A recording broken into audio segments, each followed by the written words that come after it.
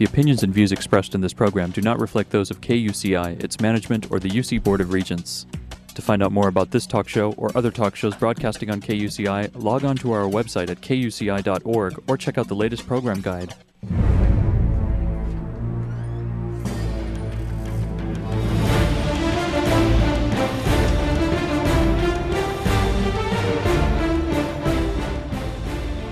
You're listening to KUCI 88.9 FM in Irvine and KUCI.org on the web. Welcome to Privacy Piracy. I'm Lloyd, I'm the show's engineer, and your host is Mari Frank. Mari's a local attorney and certified information privacy professional. She's the author of several books, including Safeguard Your Identity, From Victim to Victor, and The Complete Idiot's Guide to Recovering from Identity Theft. She's testified many times in Congress and the California legislature on privacy and identity theft issues. And you may have seen her on Dateline, 48 Hour, CNN, NBC, ABC, O'Reilly Factor, and many other shows, including her own 90-minute PBS television special, Protecting Yourself in the Information Age. To learn more about this radio show and our great guests, please visit kuci.org/privacypiracy. Hey, Mari, what's our show about today? Well, Lloyd, today our show is about all aspects of privacy and how to protect yourself, and we have a wonderful privacy and identity management consultant who is coming to us from beautiful Virginia, and her name is Debbie Diener, and she is a JD and a CIPP-G, which is the Certified Information Privacy Professional for Government. And I want to tell you, she has a fabulous background, and I'm so excited to talk to her.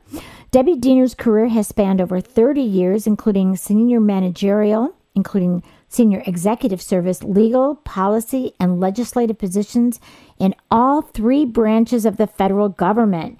And her last federal position was as a senior advisor and director of privacy policy for the Department of Homeland Security, a very important area. Debbie is proud to have been selected to serve as one of the first co-chairs of the Identity Management Subcommittee of the Federal CIO Council's Privacy Committee.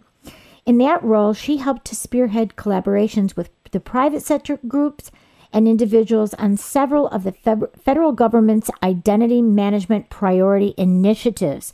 She's now an independent consultant providing strategic guidance to corporate and nonprofit organizations, and she helps them craft and implement privacy-enhancing business solutions. Her current clients include the American Psychological Association and the Resilient Network Systems, and prior clients included Booz Allen Hamilton and Criterion Systems, Inc., and many more.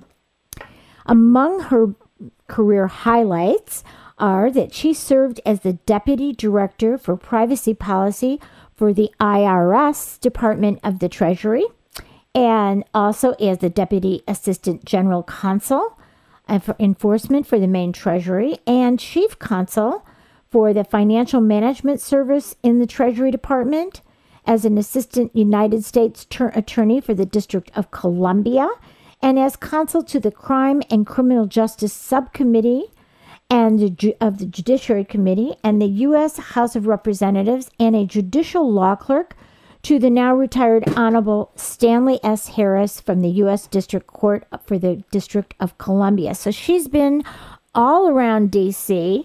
She knows what it's like out there, and she's just been doing a lot of great policy work and knows the ropes, and we are just thrilled to have her on as our expert today. So thank you so much.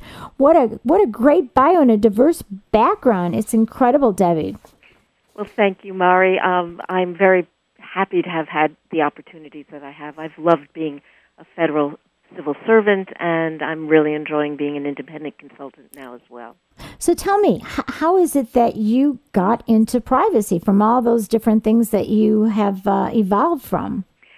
One of the interesting things when I look at my prior career is that privacy, or protecting people and information, was a constant theme. Even if I wasn't in an office that was specifically designated as a privacy office, or that I wasn't a privacy official, when I was an assistant U.S. attorney, for example, and I'm sure your listeners and you can appreciate this, we dealt with a lot of sensitive information. I was always aware of maintaining the privacy of witnesses' information until it was appropriate to give it to defense counsel, protecting defendants' very, very critical not to divulge information ahead of time. Then when I went to the Treasury Department and I served in 2 of their financial bureaus, I mean, I was immersed both as an attorney and as a supervisor and then in policy positions with some of the most sensitive information that people can share with the government, whether it's tax information or payments information that are going to people for benefits. What I realized is how much I loved working on those issues. I loved working on issues where there was the convergence of law and policy and legislation in concrete, everyday terms. And so when I was at the Financial Management Service, I was lucky enough to be promoted to be the director of the Bank Policy and Oversight Division, and FMS is one of the 2 main financial bureaus of the Treasury Department. It's now called the Bureau of Fiscal Services. And my staff and I, in that role, we developed and implemented the first data breach policy for the commercial banks that the federal government uses as its financial agents. So I was dealing with banks and saying, if there's a breach, and this was a number of years ago, we hope there isn't, but if there is, here's what we need to do. Here's who has to be called.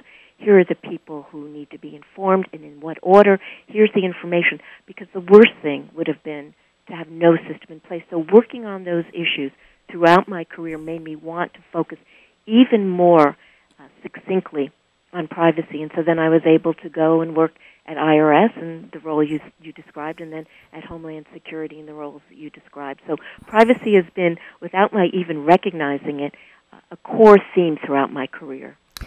And you know, Debbie, when we think about privacy, we don't have liberty at all. I mean, without privacy. We don't have our democracy without privacy. So it's such an important area of our life, and for you to have really kind of incorporated it all through your career, I think it's just marvelous, and I honor you for that. And especially with regard to the IRS and Homeland Security, like you said, sensitive data out there.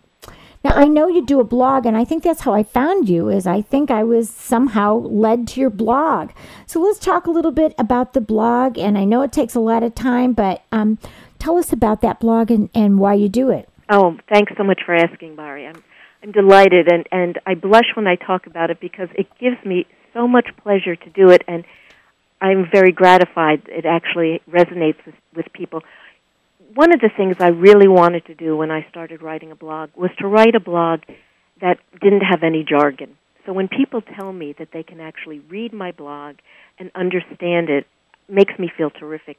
And I also wanted to do a blog that really focuses on everyday issues and not just the things that people need to be worried about, but even if it's a scam or a data breach, I really strive to give them concrete information. I don't want people to feel hopeless or helpless.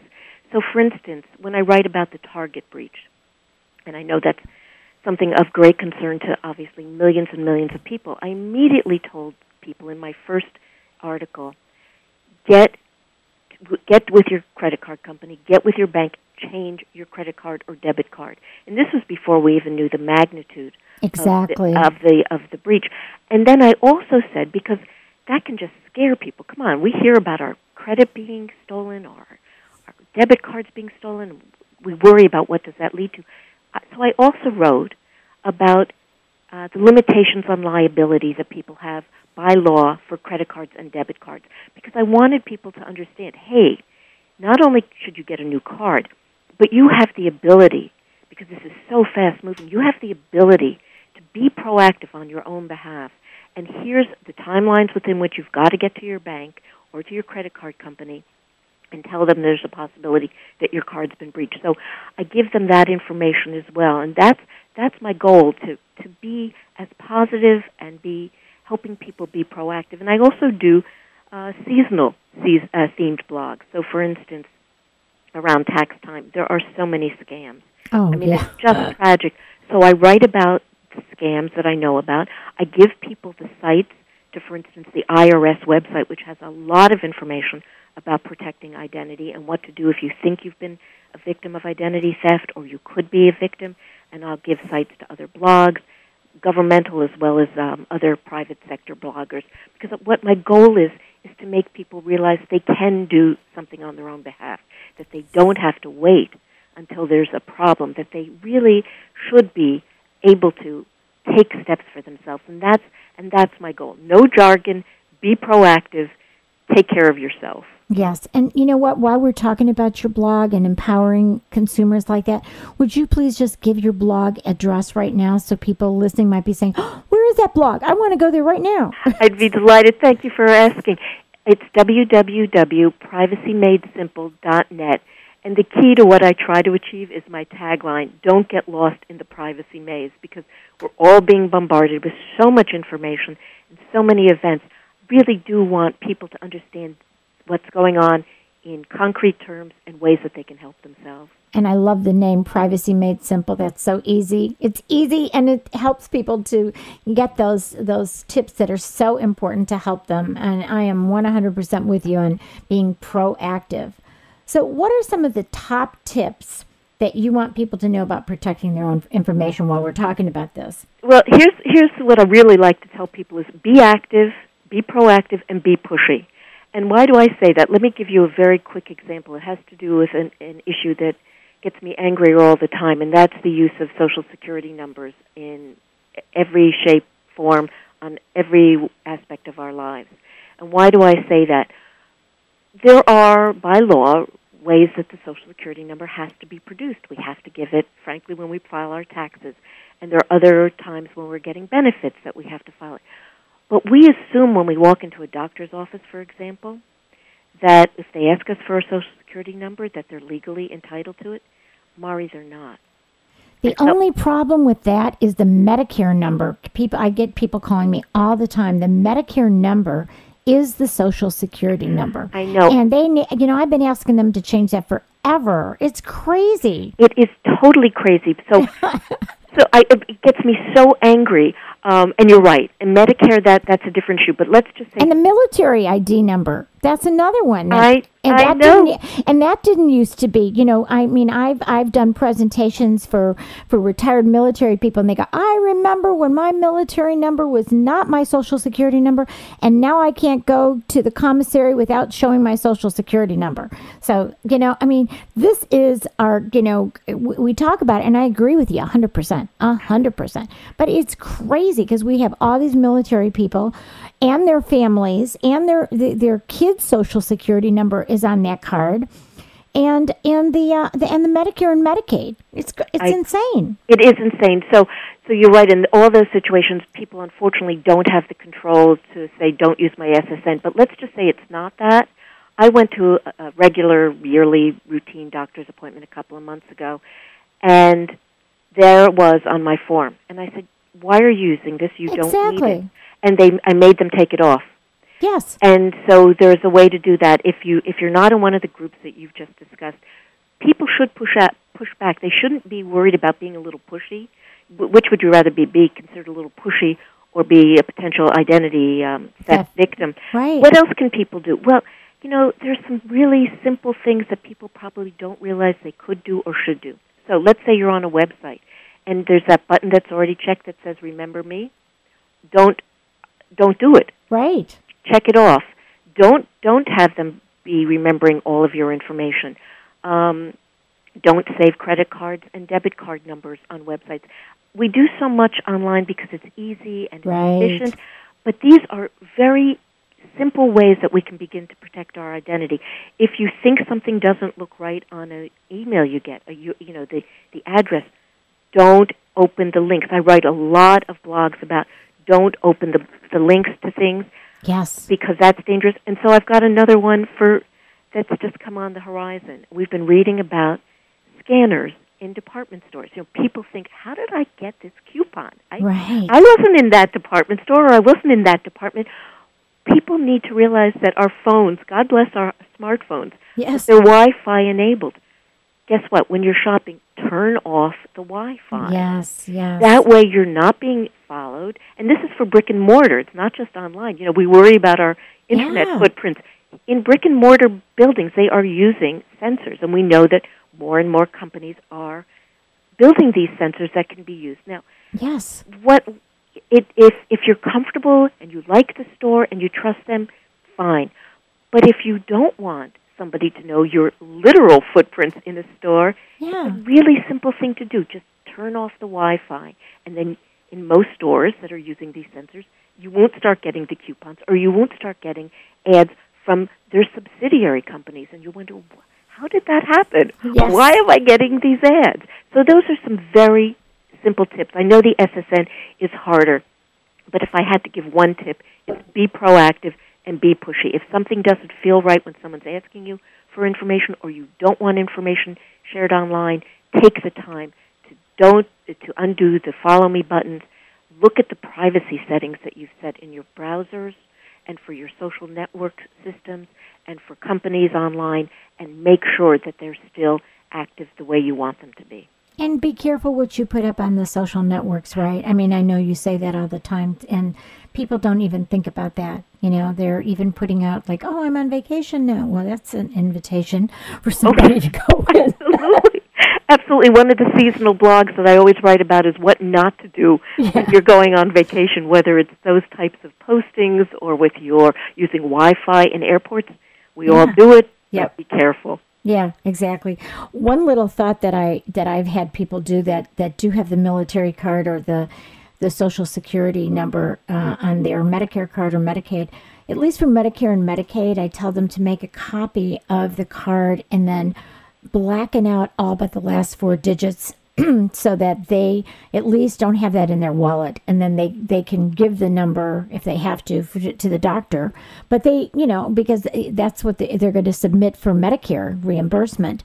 But but we should be changing that. You know, it just makes no sense when everybody at the Federal Trade Commission says, "Don't give out your Social Security number." Well, it's true. It was never intended for that purpose, and I live in a state that fortunately decided to take it off the driver's license, and now there's this wonderful garbled number that we all get, and I feel a lot safer, to be honest. Well, you know, I live in a very privacy-conscious state, California, and so I remember when we passed the law that said that health insurance companies could no longer use the SSN for any California resident. Well, it helped everybody like you in your state, too, because, you know, Blue Cross, Blue Shield, all those big companies, they had to change the number. They might as well just change it for everybody. So, you know, if you have health insurance, which you're supposed to have right now, according to, you know, Obamacare, that your health insurance number is all you need to give to your doctor and to the hospital, and that's not going to be your Social Security number, except for people who are using Medicare. I couldn't agree more, and that's exactly what I said to my doctor. If you're concerned about whether I'm entitled to a certain service or whether my insurance is still good, use the number that's on my insurance card. You don't need my Social Security number. Exactly. Then, you know, we hear people all the time lately when you and I have been talking about smartphones and, you know, all these things like smart refrigerators and all these things happening in privacy. People are saying, well, privacy is dead, get over it. Now, what do you think about that? I hate those arguments. I cannot begin to tell you.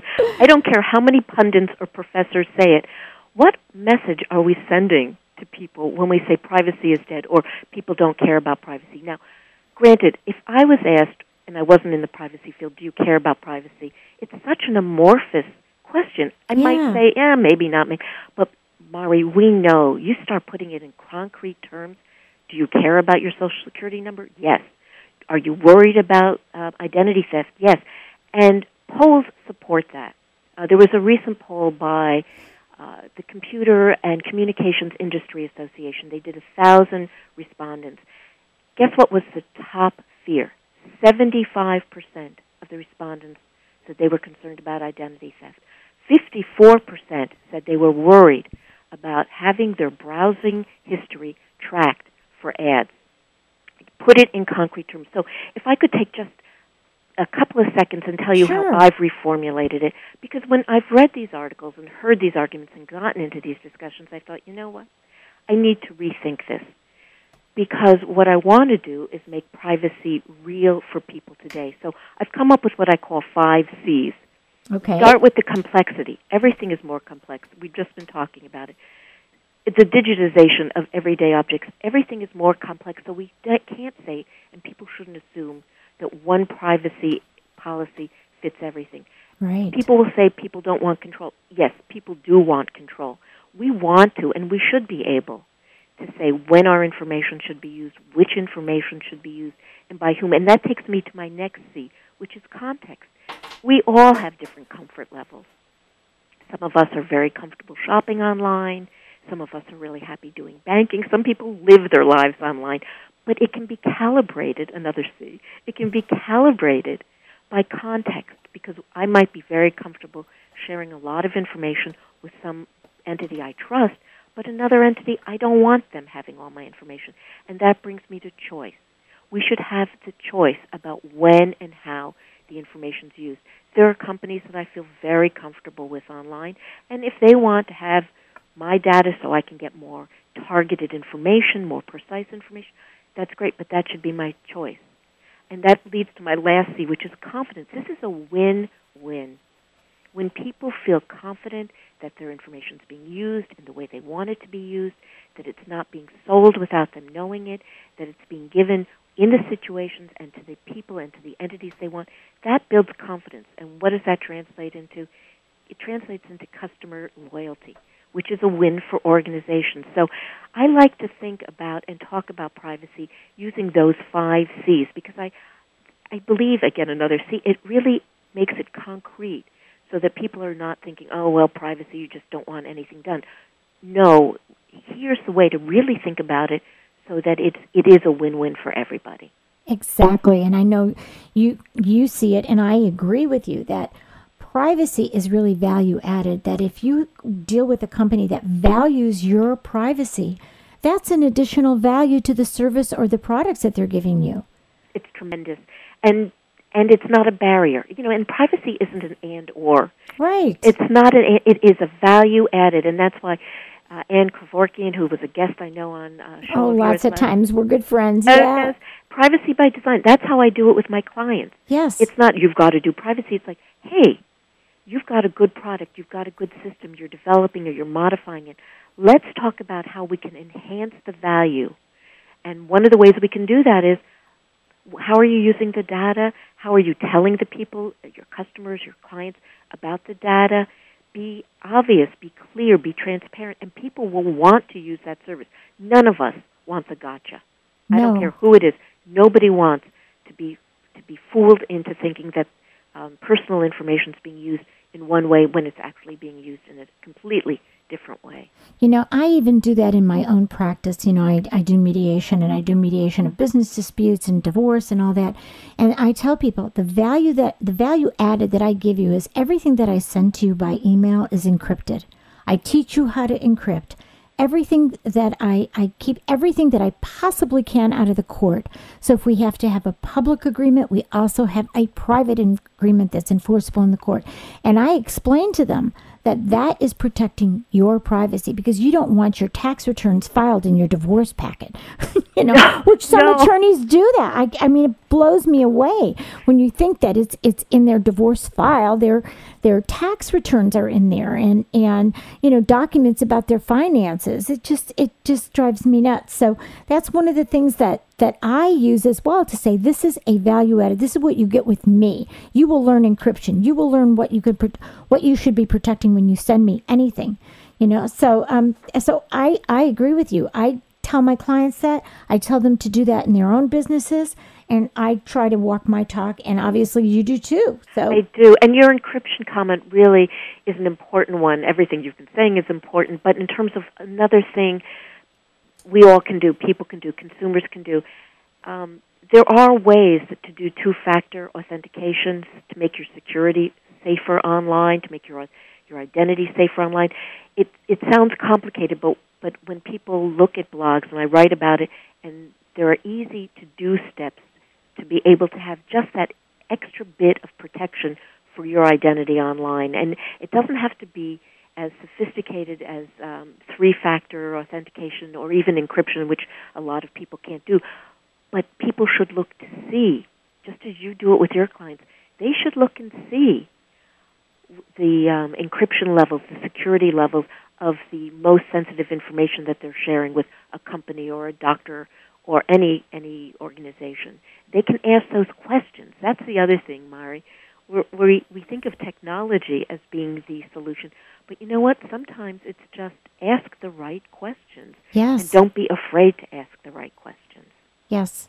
And the weakest link is always the people link, right? The humans. That's because we're human. We are. And one of the things that concerns me deeply, although I believe strongly in moving to electronic records and electronic health records, but you may know that the Inspector General of the Department of Health and Human Resources recently issued a report and was very concerned about what's happening with the push for electronic health records. Yes. And this is another reason why I ask people to really think about what when they go into a doctor's office. My example about me with my Social Security number. Right. The rush to get into electronic health records means that information that shouldn't be copied or is incorrect is being cut and pasted into records after records. So again... Then how do you clean it up, right? Exactly. So I think most of us are very willing to think that when we go into a professional organization or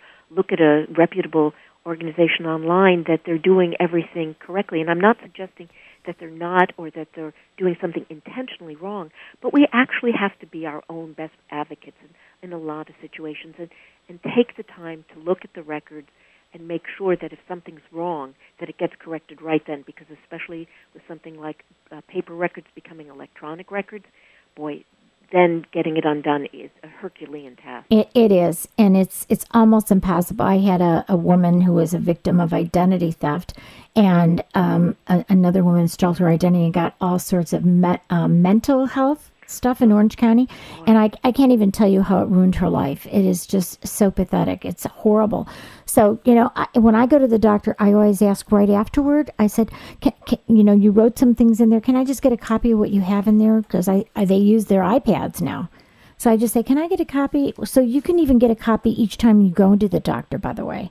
I know, and under the recent amendments to the HIPAA and high-tech law, you're supposed to, by right, you can get the copy in a format that you can use. So if you're not someone who's tech-savvy the way you are, you can get a paper copy. Exactly. And it's important that people need to do that, especially as more and more electronic records are created in the health area, or where people wearing fitness acts or fitness watches and needing to remember that data is going someplace, and they really need to ask who's got it, and is it staying on the device, or is it being put in the cloud, or is it being shared with some other organization?